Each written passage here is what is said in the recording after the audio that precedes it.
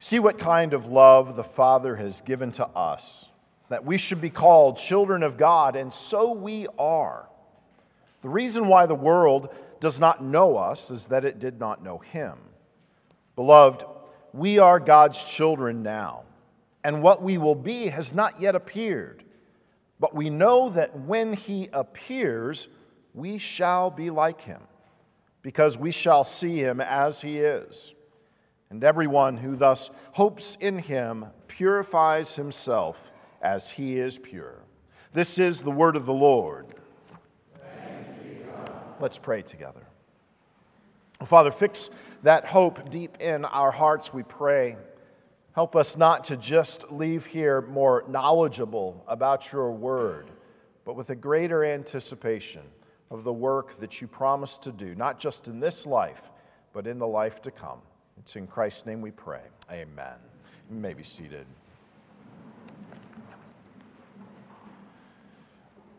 Many of us have spare rooms or closets, or if you live in a different part of the country, basements or attics that are filled with half-completed projects. Things you got started on, things you thought were going to be the next great time that you would spend in life, and after a little while of tinkering, you just put it away.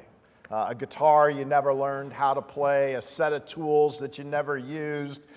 Maybe there's a foreign language DVD that you thought you were going to use to learn to speak Italian. I mean, all you really need to do is just meet up with Brett for lunch periodically.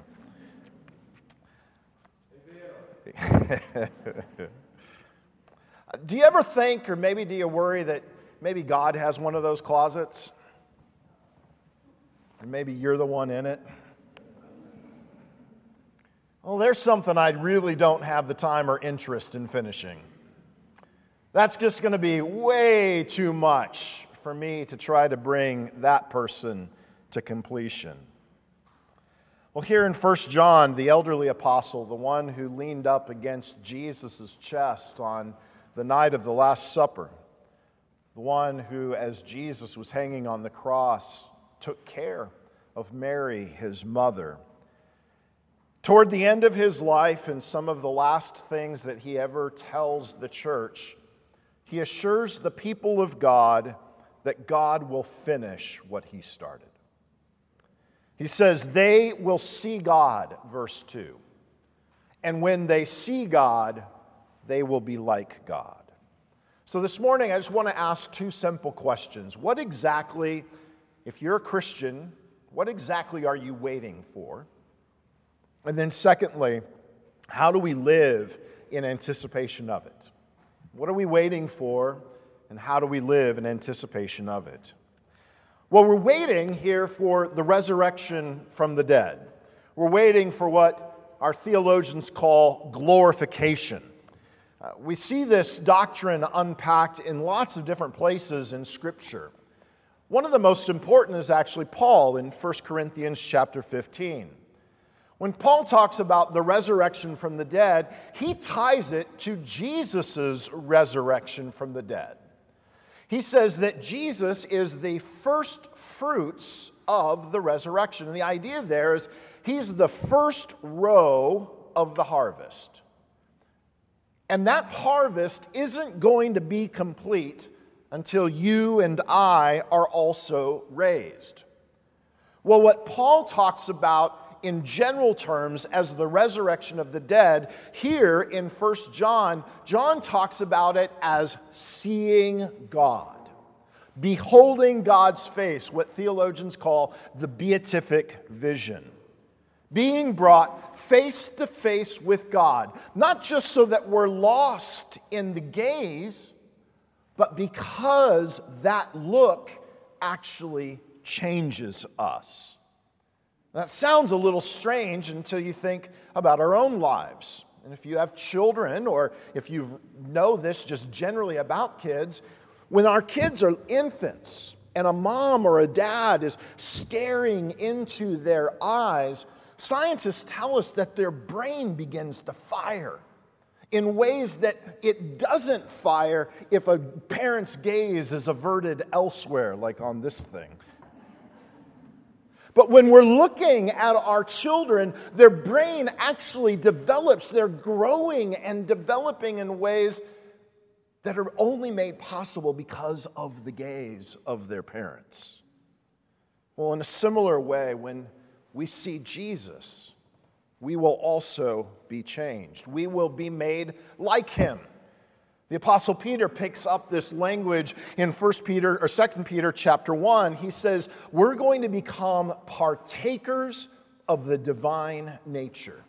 Now, if you've ever read that passage, you've probably scratched your head a little bit.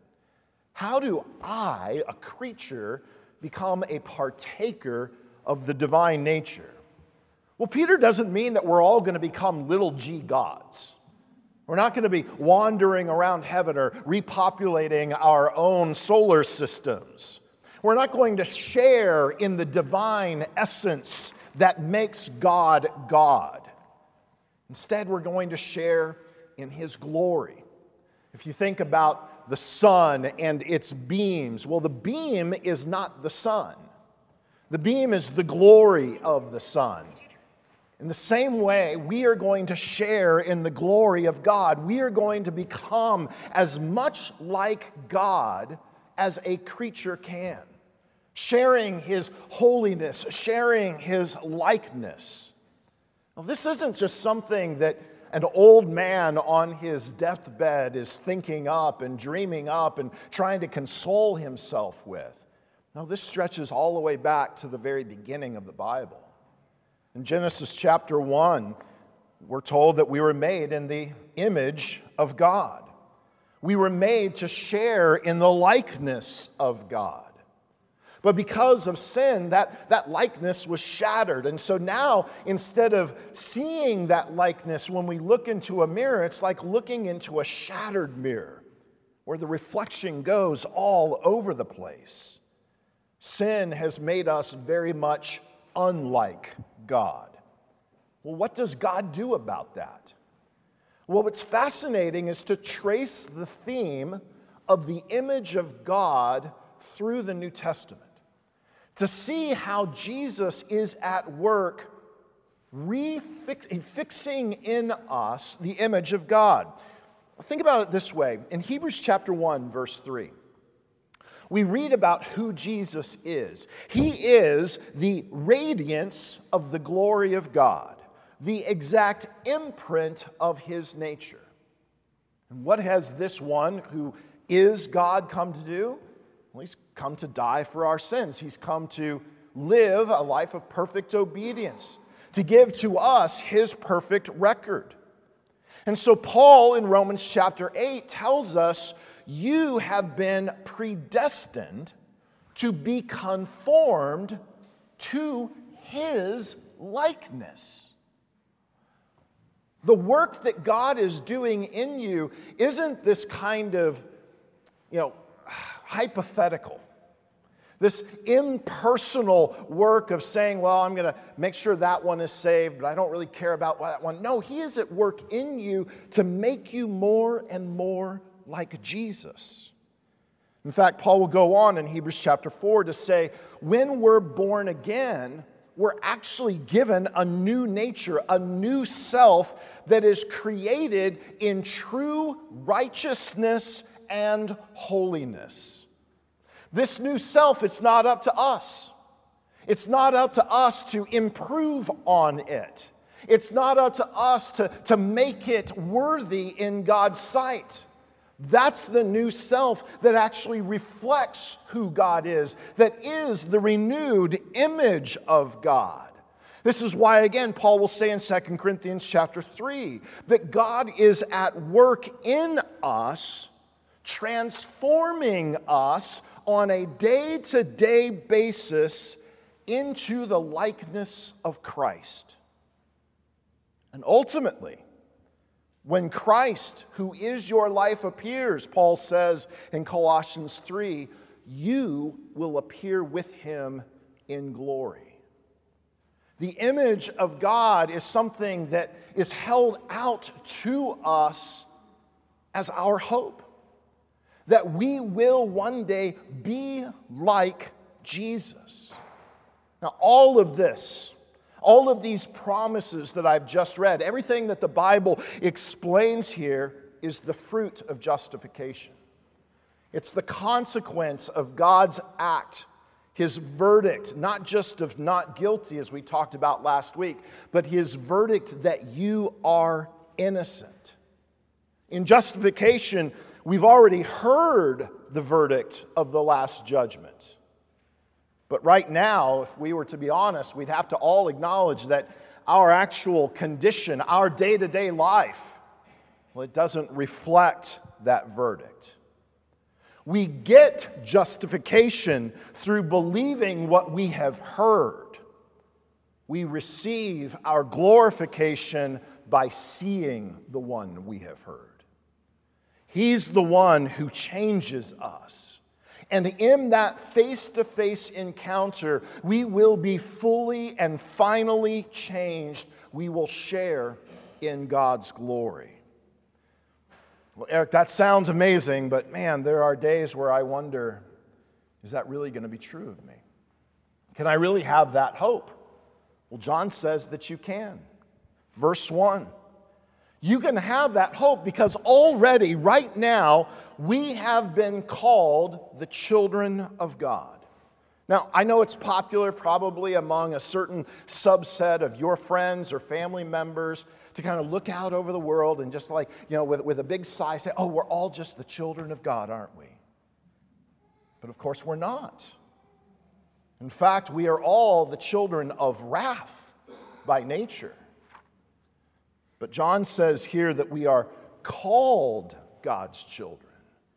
We are made God's children by an act of radical love. We have been adopted into God's family. And that adoption is one of the benefits of our union with Christ. It's a union that is made ours by the justifying verdict of God. And that union with Christ, it secures a relationship with God that binds us as closely to Him as a father to a son.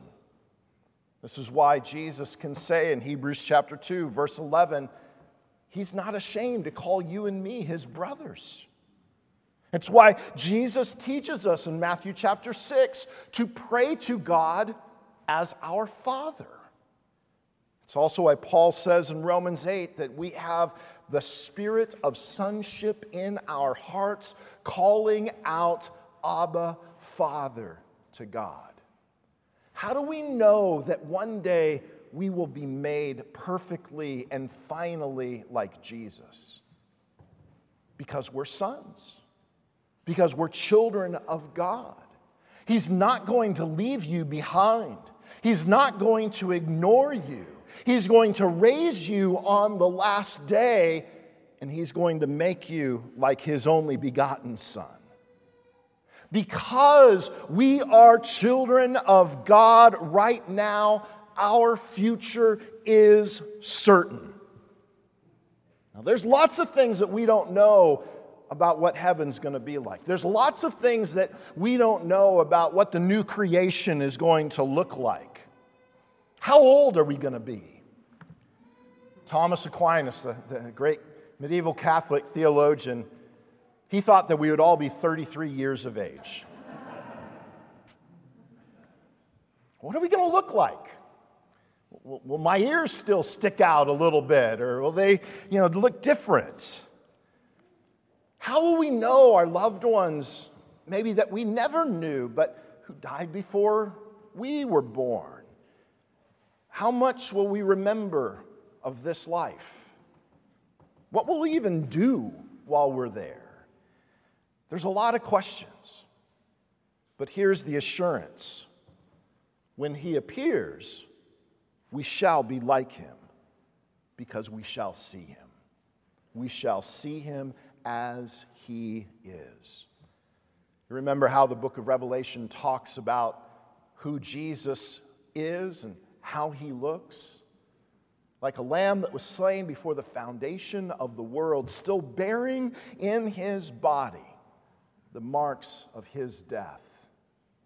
We shall see Him as He is. Why is John telling us this? Why is he telling the church this? because He wants us to live in anticipation of that great day. Now, I think it's hard for us to do that. It's hard for us to anticipate something that we really don't have a lot of information about in the Bible. And so partly to live in anticipation of that day, we have to use things here on earth to train our hearts and our senses to look forward to what is heavenly. Think about this. The next time that you see a beautiful Texas sunset, or when you hear Handel's Messiah, when you smell fresh baked bread, when you taste a Napa Cabernet, when you touch the soft skin of your first grandchild, when you experience something wonderful here on earth, train yourself to say, but how much better will it be in heaven? The opposite is also true.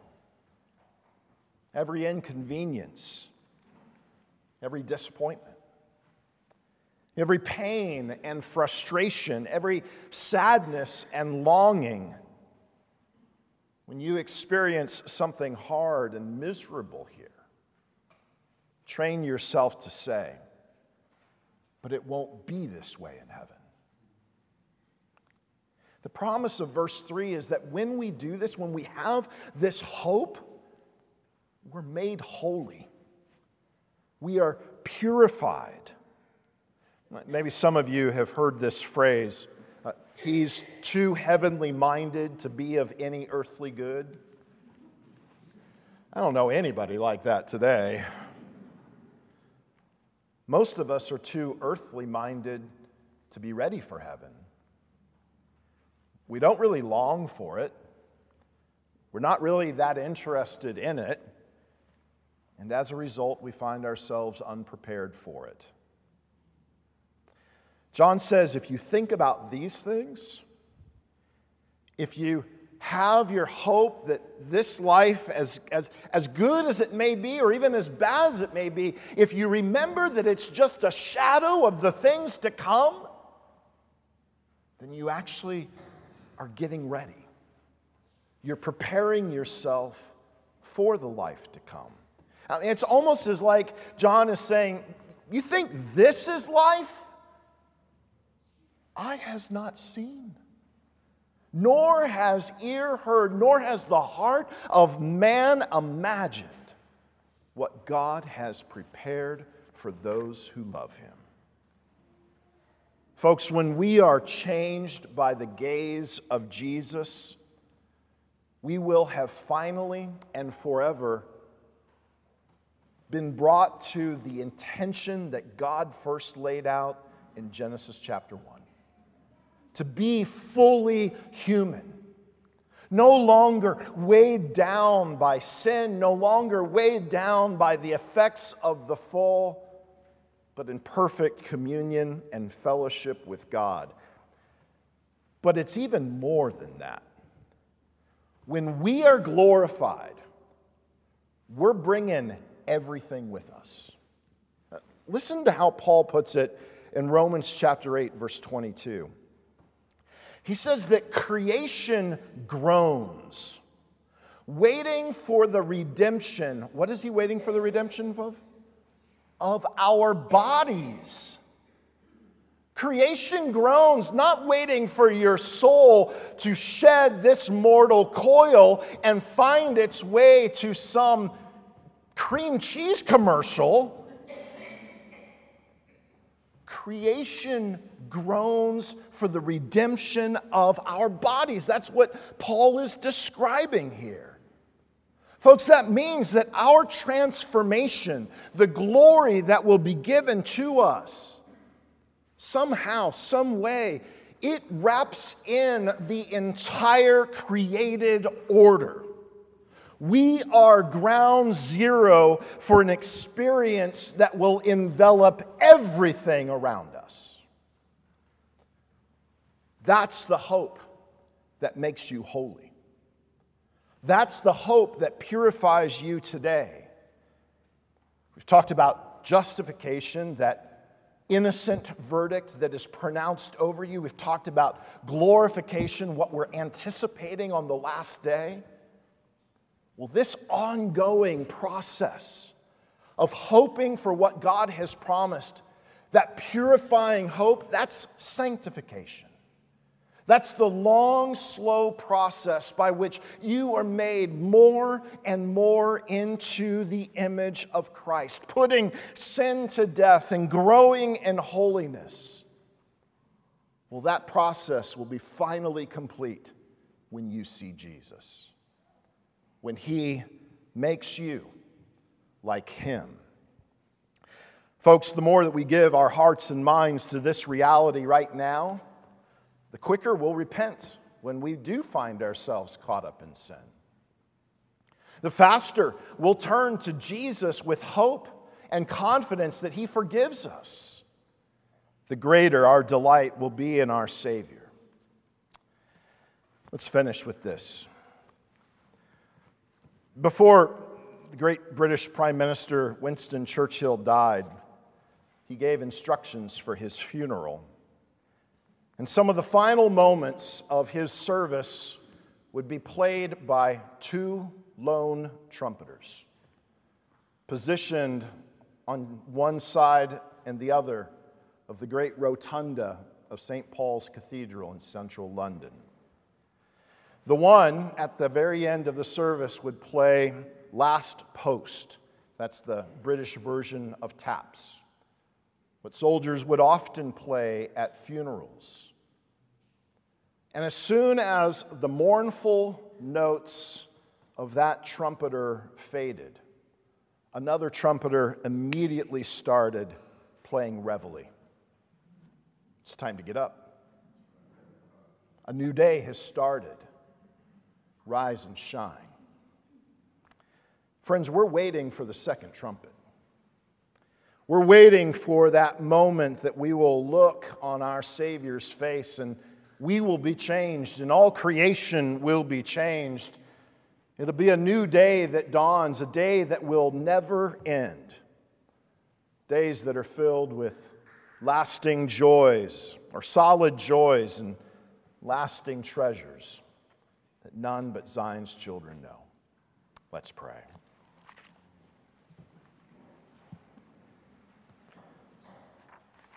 Father, may we be filled with heavenly hope. Not just so that we are ready for that day, but so that we can love the creation that you love, that one day will also be changed. To point men and women, boys and girls, to this same hope, that this life is not all that there is, that instead a new life is getting ready to dawn.